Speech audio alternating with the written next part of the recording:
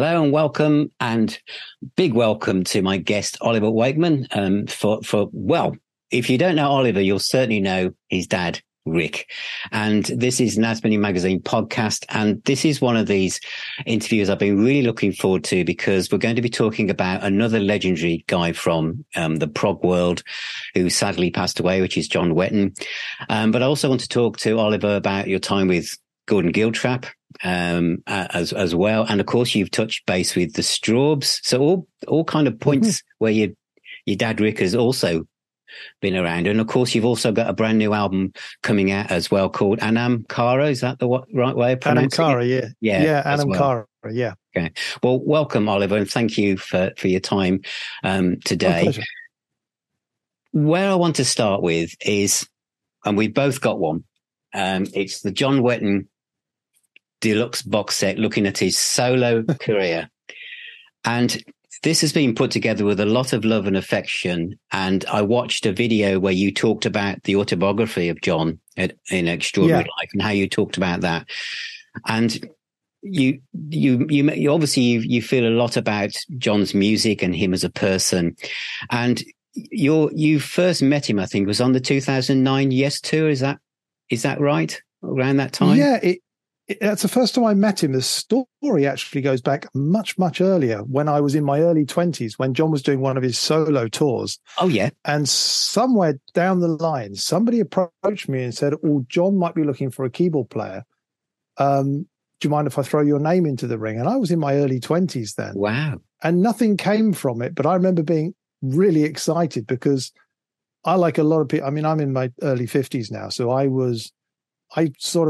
the Asia records were sort of mid to late 80s, and I sort of discovered them a bit later, that sort of period in the 90s where I sort of reached that age of being 18 and starting to really discover music. And a friend of mine lent me the first Asia record, and obviously John's name was on it, and I remembered having this conversation. And I just remember loving that record and absolutely becoming a big Asia fan for that. And So my memories of John actually predate an awful lot of before actually meeting him. And when I did actually finally get to meet him, I was about 10 years later or so, 15 years later maybe, and I was doing the Yes tour. And we'd done 2 or 3 tours with Yes, with myself and Benoit. And then we ended up going over to, trying to remember where we started. We started over, it was somewhere very hot. I remember that. It was America. It's very, very hot. And we were doing a tour with Asia. It was Yes and Asia, and Steve Howe was playing both sets. And I can distinctly remember turning up at the hotel, and I'd just flown from London, so I was exhausted. Somebody had missed the taxi to get us to the hotel, so we were all a bit stroppy. And I remember walking through the hotel, and they said to me, "Your room's over the other side, past this swimming pool." And I can just remember walking past the swimming pool, and there was John in an inflatable armchair floating in the middle of the swimming pool. I just sort of remember, what a great first meeting. And while we were on that tour, we just spent a lot of time chatting and getting to know each other, because obviously I was, you can't get better. I was spending my life on the road with people that I'd admired for years, and so hanging out with Chris, Steve, and Alan was great enough. And then suddenly to be on a tour, and John Wetton was there as well. And he was an early riser like I was, and we didn't sort of go out in the evening. So we'd often gravitate towards each other and just spend hours just chatting and sitting down for breakfast and chatting. And it was great. I got to know him really well. So that was when I first met him, and we spent a lot of time together on that tour. It was great fun. You said that he gave you valuable career advice, and you talked a lot about music and history and stuff. What kind of, can you remember some of the things that he kind of said to you that kind of have continued to resonate?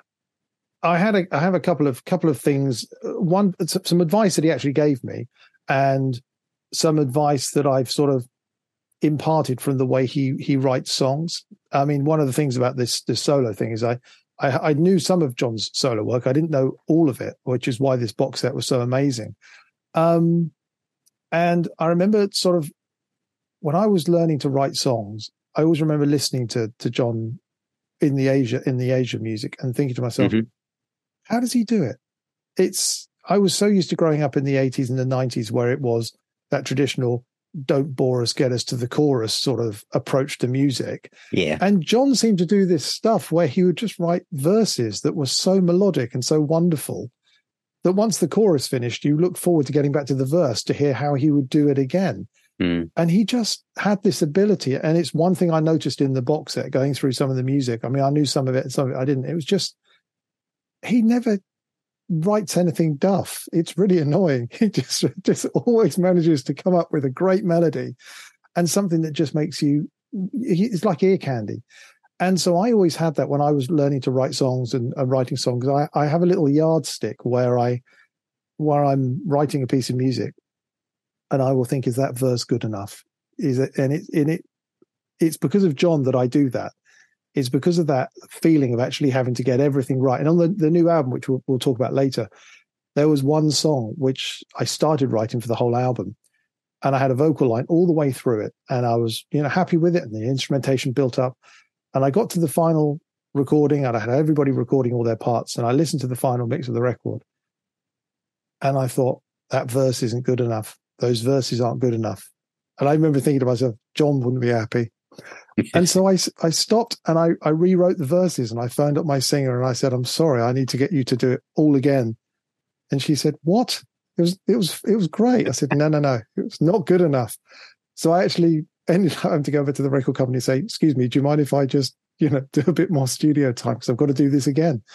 Yeah. And that is sort of one of the lessons that he never taught me, but I took from the way he works.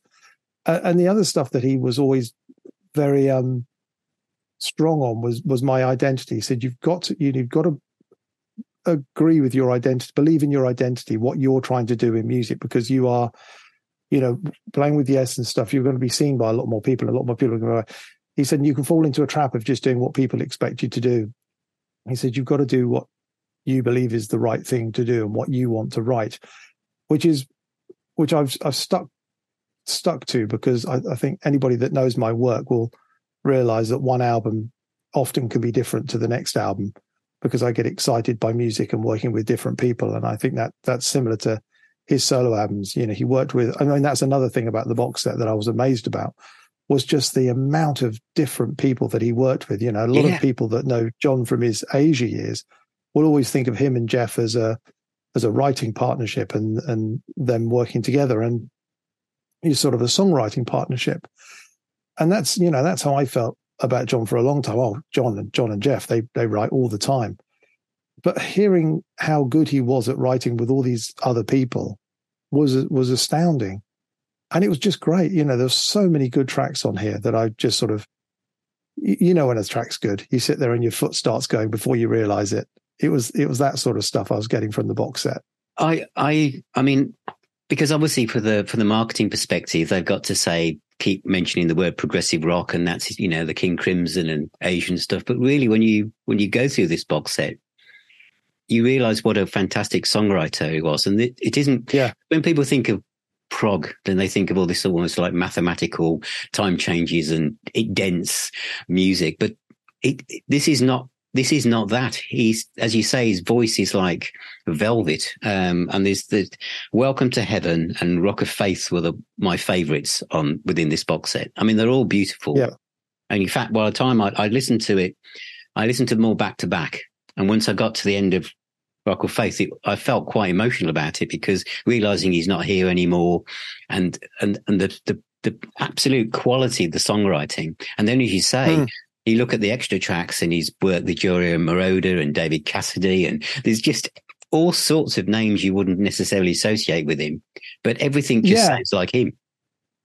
Oh yeah, it's remarkable. I mean, I'm going to pick up on a couple of things. Because like you, I've been going through the record and listening to it. And Rock of Faith, I knew, I didn't actually know the record before, because obviously I worked a lot with Clive Nolan, and Carl Groom mixes all of my records, and they are both the producers on the Rock of Faith record, and they did all that recording in Thin Ice, which is where I have practically recorded nearly all of my records. And so I know the quality of the work that Clive and Carl do, and that's a stunning record.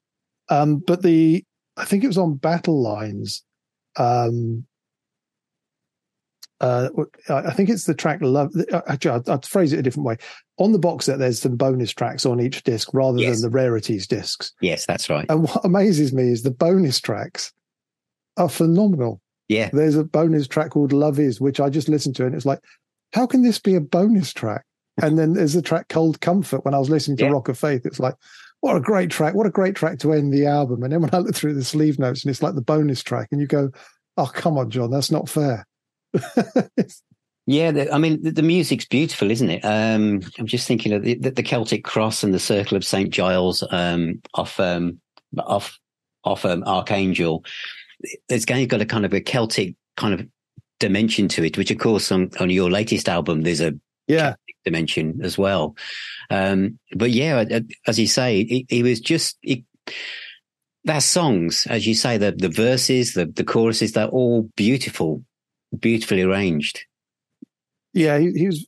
I mean, I'm not the world's. On my Twitter handle, I put myself down as a keyboardist and piano player, songwriter, occasional guitarist, and even more occasional singer, because I've been blessed with the ability to sing like my dad, who is also renowned for not having the greatest of singing voices. And I get so jealous of somebody like John that can just sing. Like, I think you described it brilliantly. He has a velvet voice. It is just, he doesn't have to power it out. He doesn't have to scream and shout. He just has an ability to command attention with his voice. And it's just, Yeah, it's kind of, as you say, well, I kind of describe it. It feels like it's like velvet, because there's slight variations in how the words come out, but they have such a dramatic effect on you as the listener. Whereas some vocalists will have to really go all up and down the mountain pass to get the emotions out. But he does it very, very slight nuances, and you know that the emotion in the song has changed. Yeah, it's lovely, and I'm getting so much from. To be honest, I'm loving listening to the box set, and it's so beautifully done. You can tell everything you read in there. The book on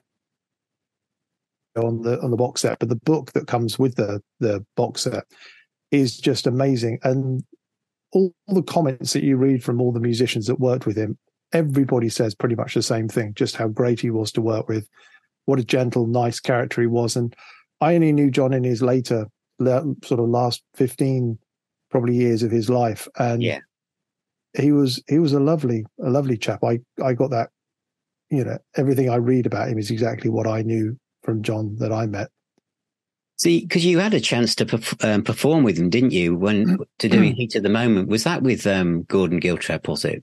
That was a bit of a bucket list moment for me, because going through these solo albums, I sort of feel, it's like, it's one thing I would love to have done is recorded with John, because he just made every song great, and I would like to have worked with him, because it just would have been great. So, I worked with Gordon when I finished with Yes, which was about 2011. I think it's 2011. I finished with Yes, the end of 2011, and I then went on to work with Gordon Giltrap, and we wrote a record called Ravens and Lullabies, and we went out and toured that as a duo. It was half the album was rock songs, half the album was duets in it. Those were the Ravens and the Lullabies. And so when we went out as a duo, we could only really do the Lullabies portion of the record. So we did the sort of gentler music. And then after a couple of years of touring this, and we've got so many requests to put a band together, we got asked to do a headline at a festival. So we did this headline show, and everybody went, "That was great. Could you do a tour?" So we agreed to do a short tour. And John and I were in touch, and I said to him, "Oh, I'm going to be down your way." I think it was playing in Mr. Kipps, I think it was, down in Poole. I said, "I'm not going to be far from you. If you're around, if you'd like to come to the show, it'd be lovely to catch up and have a coffee. And if you can't make the show, we'll meet up in the afternoon after soundcheck." And he said, "No, great." And he said, "No problem. I'd love to come." And he jokingly said, "I'll sing if you want." And it was like, you're not going to get away with asking me twice. So it was like, brilliant. I said, "Love to. What do you want to do?" And he said, "Heat of the Moment." And I went back and told the band that, we had a gig that night. And then I think we were playing 2 nights later and I said to the rest of the band, I said, "We've got a sound check, and we've got to learn Heat of the Moment, and we've got to get it right. We've got to make it really, really accurate, because John's going to get up and sing with us, and we're going to have a chance to do one rehearsal with him, just to play through it a couple of times. And the rest of the band were like, we're going to play Heat the Moment. Brilliant. And it was lovely. And I have a load of photographs from that afternoon of him there with us all, playing in the background and rehearsing together. And somebody even did a video of it, I think, and I popped it up on my YouTube channel, where it's a terrible sound recording. And, we're all a bit precious about our quality of videos nowadays, where everything could be so perfect on a phone. But this was like 10 years ago, where it was a lot, there was a lot less of the ability to get such great quality. And I sort of thought, I'm going to put it up because it's one of those moments that I was so pleased to have done. And then we sort of kept in touch after that. I just found an email earlier on, oddly enough, of just writing to him and saying how great it was to catch up with him. And he said, yeah, let's take care. We must keep in touch again. And then, of course, it's only a few more years later that he suddenly got very ill. And it was very sad when he passed away. So one of my regrets is never actually being on a record with him. But I have the sort of the plus side of actually having performed live with him. And actually, even though we didn't share a stage together, we did tour together. So we spent a lot of time together. And there was a thing that we were on the end of the last Yes tour that we did with Asia. We were actually going to all play together. Oh, yeah. And I can distinctly remember Jeff Downs and myself behind my keyboard rig sharing out parts for Roundabout that we were going to do at the end. And John was going to come out and sing it with Benoit. And it was going to be a wonderful thing. And it just did. I can't remember why it didn't happen. I think it was transport things or something like that, and getting to airports and all the nonsense bureaucratic stuff that gets in the way of musicians having fun. But it was something I was so looking forward to, and it just didn't happen. So when I got to do it with Gordon, that was a big box ticked.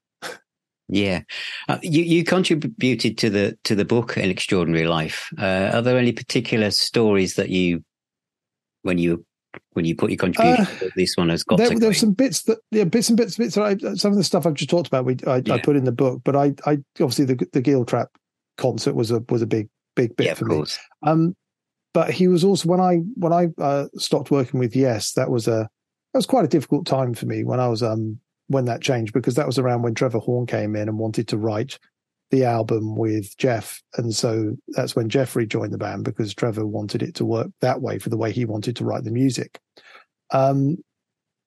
which was why I was so pleased to get the From a Page record out that we did a few years later, or a few years ago, to actually show the work that the band worked on with Benoit and myself.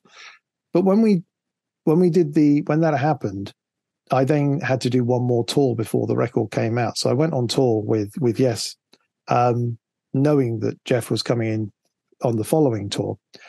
And then I got a phone call from the management, who said, we've got 2 extra shows in Mexico. Technically, you're going to be finished, but would you like to do the last 2 shows in Mexico? And I said, yeah, okay, I'd love to. And he said, we're playing with Asia. Asia are coming out on that tour, so Jeff will be on that tour as well. So I was sort of thinking, that's going to be slightly awkward for me and slightly awkward for Jeff. But I thought, I would, what the hell? I'm going out to Mexico. I'm going to play music. It'll be fun. And I remember distinctly getting into Mexico and John taking me to one side and just saying to me, I feel for you. He actually, bearing in mind he works with Jeff all the time, and he's there and he's part of the management and he's part of all that thing. And he actually made a point of actually coming over to me and said to me, how are you doing? Are you okay? You want to talk? Come and talk to me. And that's something I didn't put in the book, but that is something that has stuck with me. I don't think I've ever mentioned that before, but it just seemed it seems like a right story to tell, because it shows the measure of the man that, regardless of all his things that he had to deal with and the people that he worked with closely, he still had time to check to make sure I was all right, which I was immensely grateful for. Yeah, you're right, because as we know, in busy moments like that, he's got, especially as a musician, you're going on stage, you've got your mind's full of like so much stuff to actually also be thinking about other people who aren't even in your group of musicians you're about to play with. That says a and lot. Obviously, and because Jeff is his songwriting partner, you could have excused him if he'd had that sort of mindset that, well, I've got to think about Jeff. Jeff's my writing partner, therefore I mustn't rock that boat. But he made a point of coming to me, and I thought that always struck me really really strongly. And that has actually stayed with me all this time. Just to go off just slightly for something you said about John earlier, about him taking some of the advice you took on board was the fact of being yourself and finding your own voice in music. When you were with Yes, because this is an interesting thing. Obviously, you were taking over from your dad, Rick. Yeah. And I just think the dynamic of fathers and sons or family members, you were playing plus playing classic, almost like classic literature, these songs embedded in people's memories who've grown up with them, who are probably, in their 60s or 70s. They know every note from those albums. Yeah. You were obviously must have been sticking very close to the template of what the songs were. What was, from your perspective, from that family dynamic, of you were thinking that when your dad had written that music or played those solos, you were in those notes and doing it. Did it give you a different perspective on how your dad had composed or put those parts together? Yeah, it was really interesting going through it, because I mean, it was an interesting time, because I got asked to do the band when John was in the band, and then John became ill, and then it all got cancelled. So my main point of contact had been with John. I think it was going to be called the Close to the Edge and Back tour, which was the tour that preceded the In the Present tour. And John and I were talking about all this stuff, recording a new album, and we talked about songs to do on stage, and we were going to talk about doing a piano and vocal version of Holy Lamb, because I always loved that Yes track. Mm-hmm. And we were going through all this sort of stuff. And then, of course, John got ill, and then it sort of fell apart. And then I ended up getting a call from Steve Howe a few months later saying that they were still going to go out. Did I still want to be involved? And I said, yeah, absolutely. And then they said, okay. I said, well, can I have a set list? And they said, oh, we haven't worked it out yet. And I think they gave me the set list 3 weeks before we were due on stage. Right. And it was like, okay. And I said, how long's the set? They said, about 3.5 hours.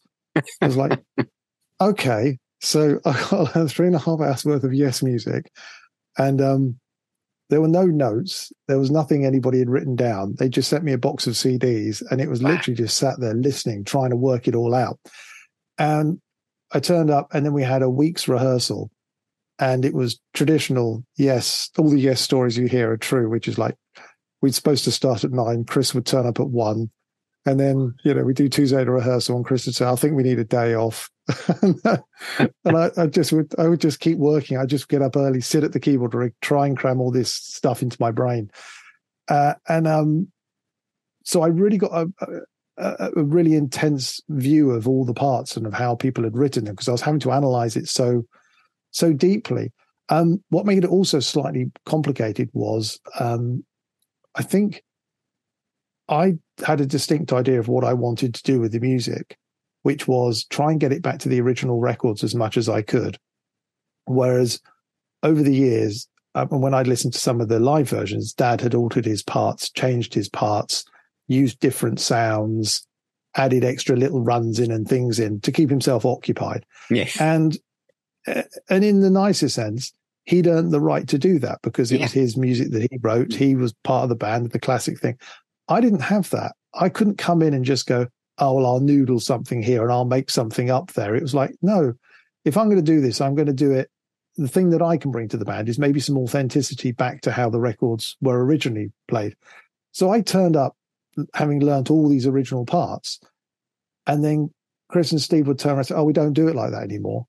We have a different arrangement for live. And it was like, okay, so they give me the live albums to listen to, and there's Dad playing all these extra bits over it. And it's like, okay, so I've got to try and remember and try and arrange all the original parts for how the new arrangement is, but without all the twiddly made up bits as well. So that was quite a challenge. But it was great. It was so challenging. Chris even came up to me one time. I think we were doing Siberian Khatru, and he said, can you do that string bit that comes in the middle section? I said, what bit? And he goes, oh, it comes in about, and he made a certain point. He says, a little string part. And I sort of said, okay, well, let's listen to it, Chris. You tell me where it is. And he played it. I said, I can't hear anything, Chris. He said, no, listen again. And I listened. I said, I can't hear anything. I said, Benoit, can you hear anything here? And Benoit went, no. And Chris is renowned for having was renowned for having a wonderful memory. He just phenomenal memory.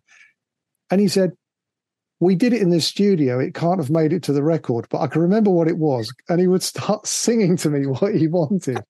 And so I'd have to start working these parts out that didn't exist, that only he could remember. Wow. And he said, and he would go, and if you could throw that in for tomorrow night, that'd be great. That'd be great. Like, yeah, all right. Not a problem. Not a problem, Chris. I'll add it to the list.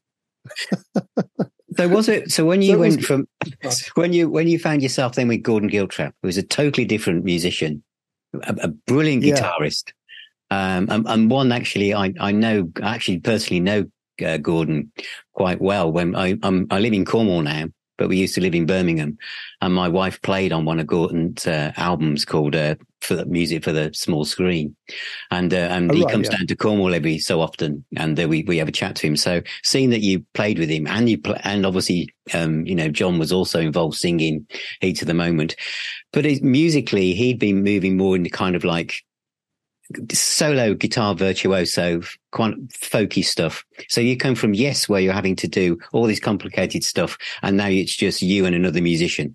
Was that a kind of a different dynamic and a not an easier one, but a more expansive one for you to stretch out and do what you like as well? It was. I mean, the thing that we both decided when we got together, what actually happened was Gordon phoned me up and he said, I'm doing a solo record. Would you play on a track?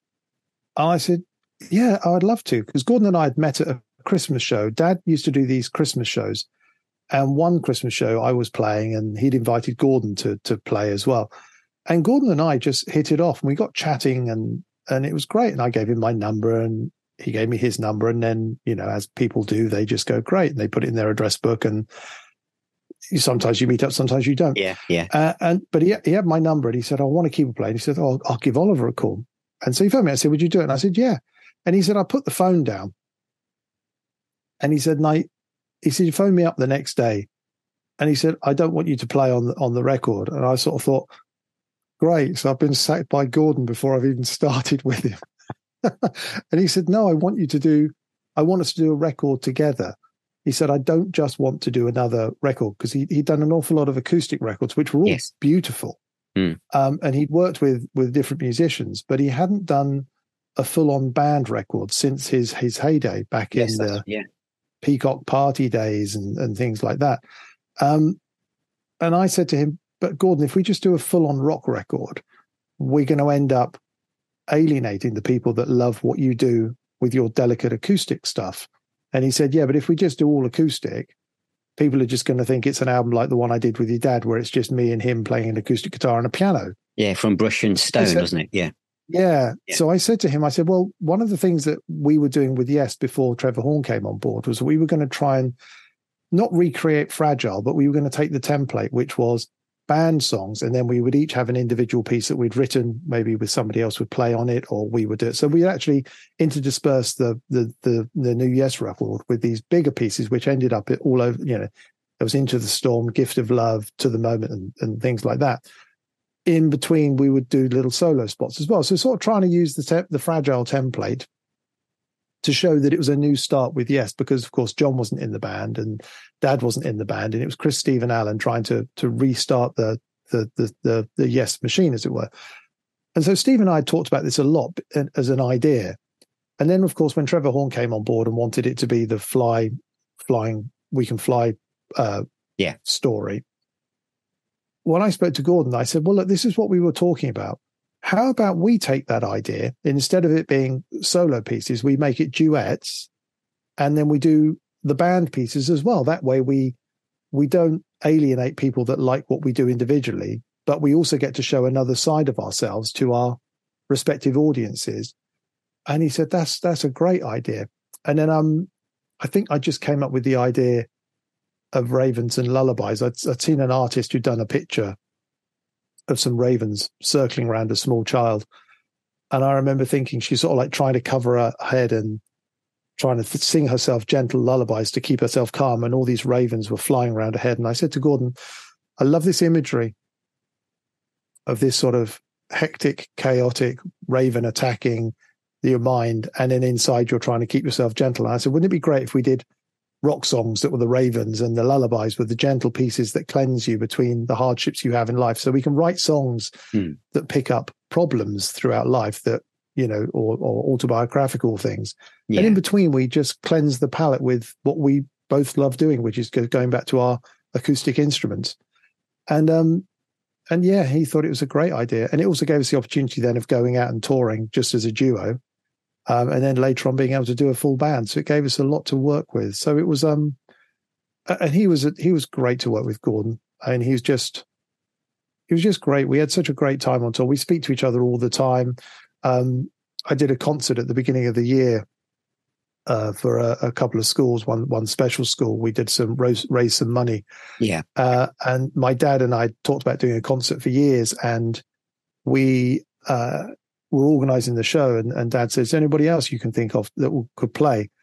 And I phoned up Gordon, and it wasn't long after his mum. People may know he lost his wife at the beginning of the year, and it wasn't long after his wife had passed. And I'd spoken to him a few times to see how he was. And I was telling him about this concert, and I know he was close with Carrie Martin. So I said, do you think Carrie would sing? And he said, I'm sure she would. And he just said, would you like me to come and play? And I said, Gordon, I wouldn't ask you to come and do your first concert after Hillary's passing and expect you to come along and entertain people. And he said, if you want me to come, I would love to do it. And that just sums up Gordon brilliantly. You know, he just loves playing, loves the idea of entertaining people, and wanted to do something to help. And that's what I loved about working with Gordon. That was his mindset. In fact, you know, he even, when we were touring together, I said to him one day, I said, do you want to come and play at my kids' school? My son Arthur, who is now taller than me and 18 and doing, you know, growing up far too quickly. When he was about 8, when he was in primary school, I said to Gordon, would you come to the school with me and play to the children? And he was like, yeah, not a problem. And there was the two of us sat there at a grand piano, him and his acoustic guitar, with about 158-year-olds clapping out of time whilst he was trying to play Heart Song. It was hysterical. he was just so happy to do it. And that's Gordon, you know, another lovely chap. Has Gordon's music, has it in any way influenced your new album at all? You know, in a way, yes. Because I did the album with Gordon, and he did such wonderful acoustic guitar playing. It made me, when I did this album, I was thinking, basically the new album is a sort of rock Celtic type record. So I wanted to develop and work with other musicians. So there's violinists on it. I've got Troy Denockley doing Ilian pipes on it. I've got saxophones, clarinets, got all these other instruments to bring in other flavors of music, which is something I really wanted to do until I realized halfway through the record that I'd removed about 40% of the keyboard parts with other people's instruments.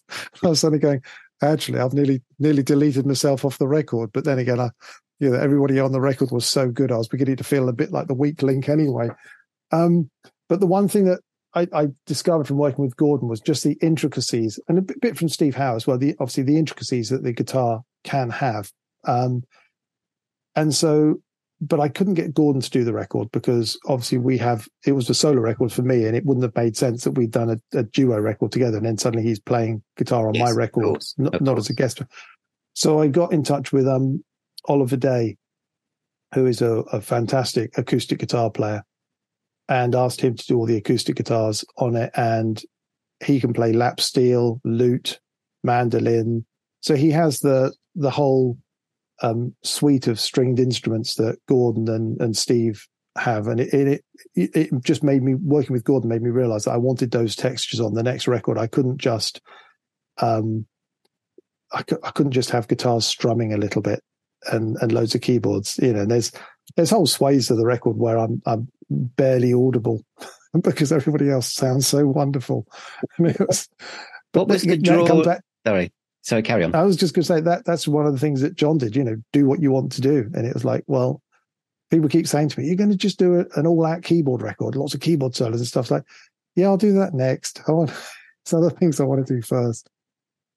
What was it about the kind of the Celtic essence that drew you to that? Because I think the Anam Cara translates as soul friend in Gaelic, I think, if I've got that right. It is, yeah. It came originally from a project I was doing 20 years ago with a young singer called Rachel, who was a Welsh singer, and she just sang beautiful, lilting folk songs, and she was a harpist. So the project originally started off at that, and I think it was her husband turned around and said to me, "Oh, if you do a project together, you should call it Alam Cara." And I said, "Well, what's that?" And he said, "Well, it's Celtic for soul friend, and you musicians, you're all like soul friends together because you don't know anything about each other when you first meet, and you just create music together." And he said, "It's like." It's like the souls have been friends for years, even though you physically have never met each other. And I thought, well, that's a great idea. The project never really got going. We did a couple of demos, I think, and then it sort of fell apart. And then I ended up doing some rock albums, and then I went off to join Yes. And my management was saying to me, what do you want to do next? And I kept thinking to myself, I want to do that Celtic rock record again, because I love bands like, obviously I love all the Riverdance stuff. I love the Clan ad, all that, that sort of, it had a hauntingness to it. But I sort of thought it'd be really interesting to see if I could write something that had that feel, but also was quite keyboard heavy as well. And also I wanted to work with a female vocalist, because I've worked a lot with male vocalists. Some of the concept albums I've done have had male and female vocalists on it, but I wanted to do an album that was all female vocalist. And so I worked with Hayley Griffiths, who's doing the vocals on it, and she's wonderful. She can rock scream like the best of them, but then she can sing soprano like the best of them as well. And so she has a beautiful voice. And it was an opportunity to work with people I'd wanted to work with. A violinist, Robert McClung, who's an American violinist who just plays beautiful, just a wonderful player. And obviously Troy, a lot of people know Troy from his work with Nightwish and his pipes and whistles. And it just added textures. And my guitarist, Dave Mark Pierce, who I've worked with for years, a good old rocker, comes in and does some beautiful Gilmore type stuff. It was an opportunity to just do all the things I wanted to do on songs, which I hadn't done for a while. And it's just a different toy box in the nicest sense. It's like, it's like opening up a new set of toys and going, oh, great, now I've got a violin. What can I do with that? How can I make that work with the piano? How can I do these things? And it was lovely. I've thoroughly enjoyed it. I think it's out early next year. Can't wait to see what people think about it. Hope they like it. Well, it sounds fantastic. I mean, just from the way you described it, but I guess because of the intricacies and the amount of people involved, have you thought about, is this going to be a live project, or is it an album that's going to stand on its own, or have you got to retweak it to go out live? I have, yeah. You can see the terrified look on my face. Yeah, we've been asked to do a headline show in April, right? So, which is great, because I've got Scott Hyam on drums, who's the old Pendragon drummer, and so he's joining me. And obviously Hayley and Oliver are going to come, but I can't take the full band out because it would just be too expensive and too difficult to do for the rehearsals, having 8 or 9 people on stage. So we're doing a one-off show where we'll do some of the music from that record. And we're also going to play from a page the Yes record that I wrote with them. So we're going to play those 2 records and a few other bits and pieces. So we're going to do that and see how it goes. And then if that goes well and we feel like it's gelled properly, then I'd like to do a little tour with it. But yeah, it's because it's so different, because it's my old rock band, which the other band I take it, which is we call it the OWB, which is just Oliver Wakeman band. That's myself with Dave again, and Paul Manzi, the singer, who then went on to join the Sweet. Paul and I have worked together for years, long before he worked with the Sweet. And when we get together, it's a good old 5-piece, rock keyboard-driven rock band, and so we all know each other so well. We just go, right, what did we do 10 years ago? All right, let's do those 6, and then we'll learn another new piece. But this thing, because it's all new with all new people, I'm slightly nervy, but. Yeah.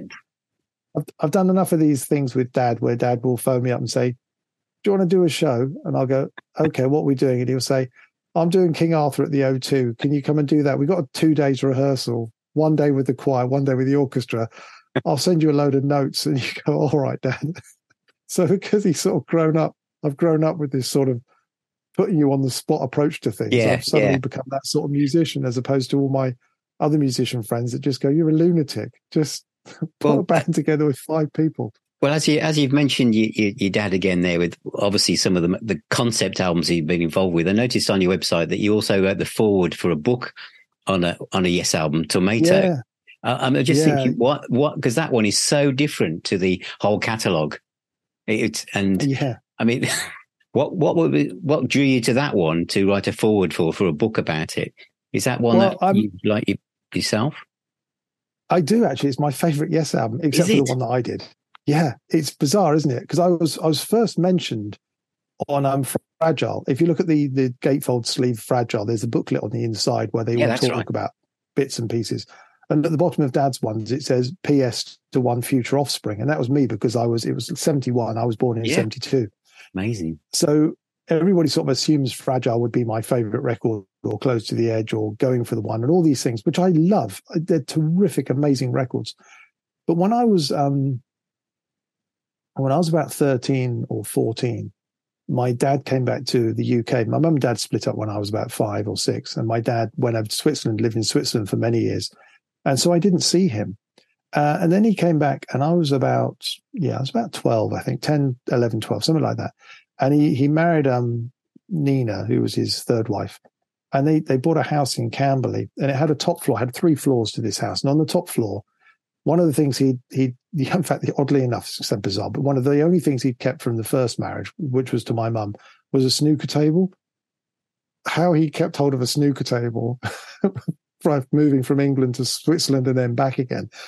But this snooker table had survived that I'd remembered from being a kid, little 8-foot snooker table. And he had it on the top floor.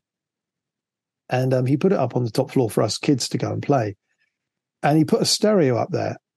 And he just put a bunch of records there. And he said, when he wanted some time to go and work, he'd just say, I'll go up and play snooker and play some records or something. And I loved snooker. So I went up there and played snooker. And Tomato was one of the records that was just there. And so I put it on and I loved it because I didn't really have any of the Yes history. I was young enough to not care about the Yes history of the politics and who was in and who was out. I just put it on and thought it was great. And I listened to it over and over and over again.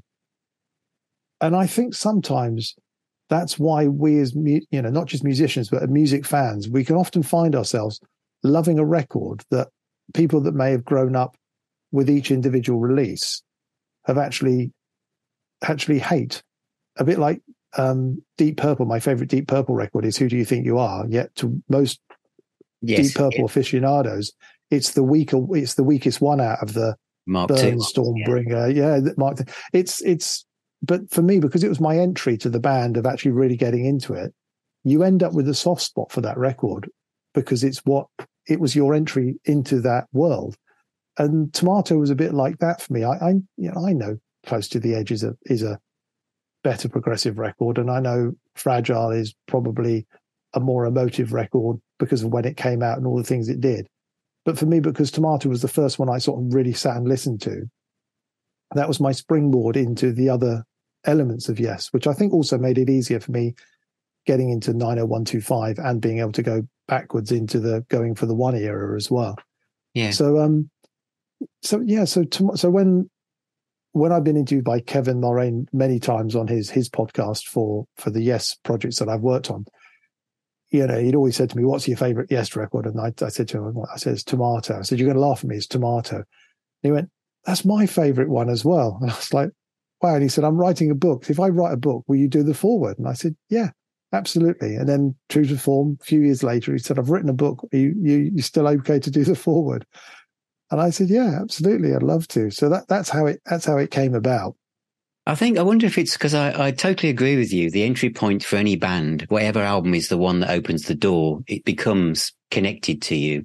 But in the Now Spinning Magazine Facebook group, I would say, which is full of Yes fans, Tomato is probably the album that gets posted the most. And I think it's because, it's a challenge and it's not as well known.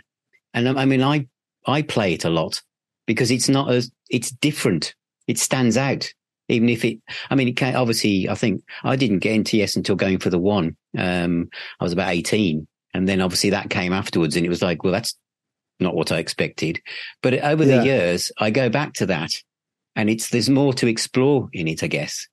It's not. I think Yeah, I think you summed it up there brilliantly because it came after Going for the One. And I think for a lot of Yes fans, obviously having been in the band and know the history, everybody, you had the sort of Yes album, Fragile, Close to the Edge, Yes songs, that whole Can It Get Any Bigger? And then Tales, which was a bit divisive. I think Dad didn't particularly help that with his comments, but it was a bit of a divisive record. Yeah. And then Relayer with Patrick took them into a sort of avant-garde, almost jazz point fusion. at time. Yeah. Yeah, which sort of pushed some of the sort of traditional prog fans maybe a little too far as to where they wanted to go. And I think Going for the One was seen like okay, they've worked through all the chaos and got back to taking the best bits of progressive rock and the best bits of songs and putting it together into something that was, quite rightly hailed as a masterpiece. Going for the One is a tremendous record. And so I can see why when the Yes fans have finally got the Yes back that they wanted, then to hear Tomato, I can imagine that at the time people were like, oh, come on, you've just proved you can do it. Why have you done this thing? But for me, approaching it from the different way, which is it's one of the advantages, I think, of people when they get into bands later. If you get into a band after about, for me, it's terrific. I get into bands. When I find a new band now in the 70s that I didn't know about, it's you've got so much to choose from. You sort of forget that in the day, everybody had to wait a year till the next record came out to see what would happen. And you'd have to read Music Press once every week just to see if there was a column of any news about that record. Now we can get every bit of information about who was eating what sort of sandwiches on what sort of recording session. There's so much information out there that we can, we're almost spoiled for choice. If you get into Deep Purple now, there's so much stuff you can choose from. It's terrific. Absolutely. And just to kind of double back as we come to the end of the interview, is that this is why box sets like this are so special, is that now you have an opportunity, because again, a lot of this music was in the background. Even if you were a John Wetton fan, a lot of this stuff wasn't easy to find. It wasn't played anywhere. Your eyes were somewhere else on what he was doing with Asia. And of course, through the 90s, rock kind of drifted away underneath the radar. So now you have an opportunity to explore all of this with all the the images and the words that kind of bring the music to life, rather than listening to a file somewhere on Spotify and think, oh, so that's a John Wetton solo album. You've got having the book in front of you and playing it. It's almost as if John is around you. The spirit of what he was is with all that, holding it in your hands and looking at the book. It's a totally different experience than just pressing play on your Bluetooth speaker. Yeah, absolutely. I'm my son always comes up to me, he's trying to play me files and stuff. And I've got my Apple Music full of songs, but I've got another little office and the whole wall is just CDs. And if I want to listen to something, I don't go through my Apple Music library and scroll and see if I can see something I want to look at. I go and stand in front of a bunch of CDs on a wall and go, what grabs my attention? I can see you feel the same with the background behind you. I do. It's part of it, isn't it? The physical nature of music is part of the art. I think it gets you closer to the artist. So your new album, Anam Cara, comes out in the new year. Yeah. And is it going to be on CD and vinyl, or? We're hoping so. Yeah, I really want to do it on vinyl. It's got lovely artwork by a fantastic artist called Anne Sudworth, and it deserves to be bigger than 12 by 12 centimeters. It needs to be on a 12-inch cover, because her artwork is beautiful. So so it's out in the new year. Not sure exactly what date it is yet, but it was supposed to be coming out around now. But if any record comes out in late November, December, you're just going to get drowned out by Shakin' Stevens and Slade. So we'll just wait till the new year. Yeah, good planning, I think. So where's the best place people to stay in touch to know when it's coming out? Your own website? There's the usual. My website's usually the main place is oliverwakeman.co.uk. I'm on Twitter. I'm on Facebook. I'm on Instagram. So I'm always posting on there. If anybody's interested, just follow me on there and I'll happily bore them with texts as when things are going to come out. Yeah, it's quite. I'm quite looking forward to it, actually. I'm quite interested to see what people think of it. Well, if they like it, that is. If they hate it, then I won't be so keen. I think it's, well, it sounds great on paper, and I think with everything that you've done before, you've taken bits of all the people you play with, and it sounds like a tremendous project. Well, it sounds huge, the amount of people you've got playing on it. So yeah, it should be good fun. Sounds epic. Well, thanks very much, Oliver, for your time today. It's been fantastic to talk to you, and hopefully I'll catch up with you sometime in the new year when the album's out and you've maybe done your first festival gig. Yeah, fantastic. Yeah, we could. Yeah, see if we survive that. Yeah, no, absolutely. Love to talk. It's been a pleasure. All right. Thanks, Oliver. Thanks very much. And I'll talk to you soon. Thank you. A huge thank you to my guest, Oliver Wakeman. And remember, the album Anam Cara, his latest album, will be out in the new year. And that sounds really exciting. So to find out latest news about the release, go to oliverwakeman.co.uk and also check out the John Wetton box set as well, An Extraordinary Life. It really is superb. Absolutely beautifully put together, and one of the best box sets of 2023 from me. And that will be my rundown at the end of the year, most definitely. Thank you for watching. Please check out the website at nowspinning.co.uk. Subscribe to the podcast, to the YouTube channel, become a patron or YouTube member, and you get to see all of our content before general release. Remember, music is the healer and the doctor. So take care, keep spinning those discs, and I shall see you very, very soon.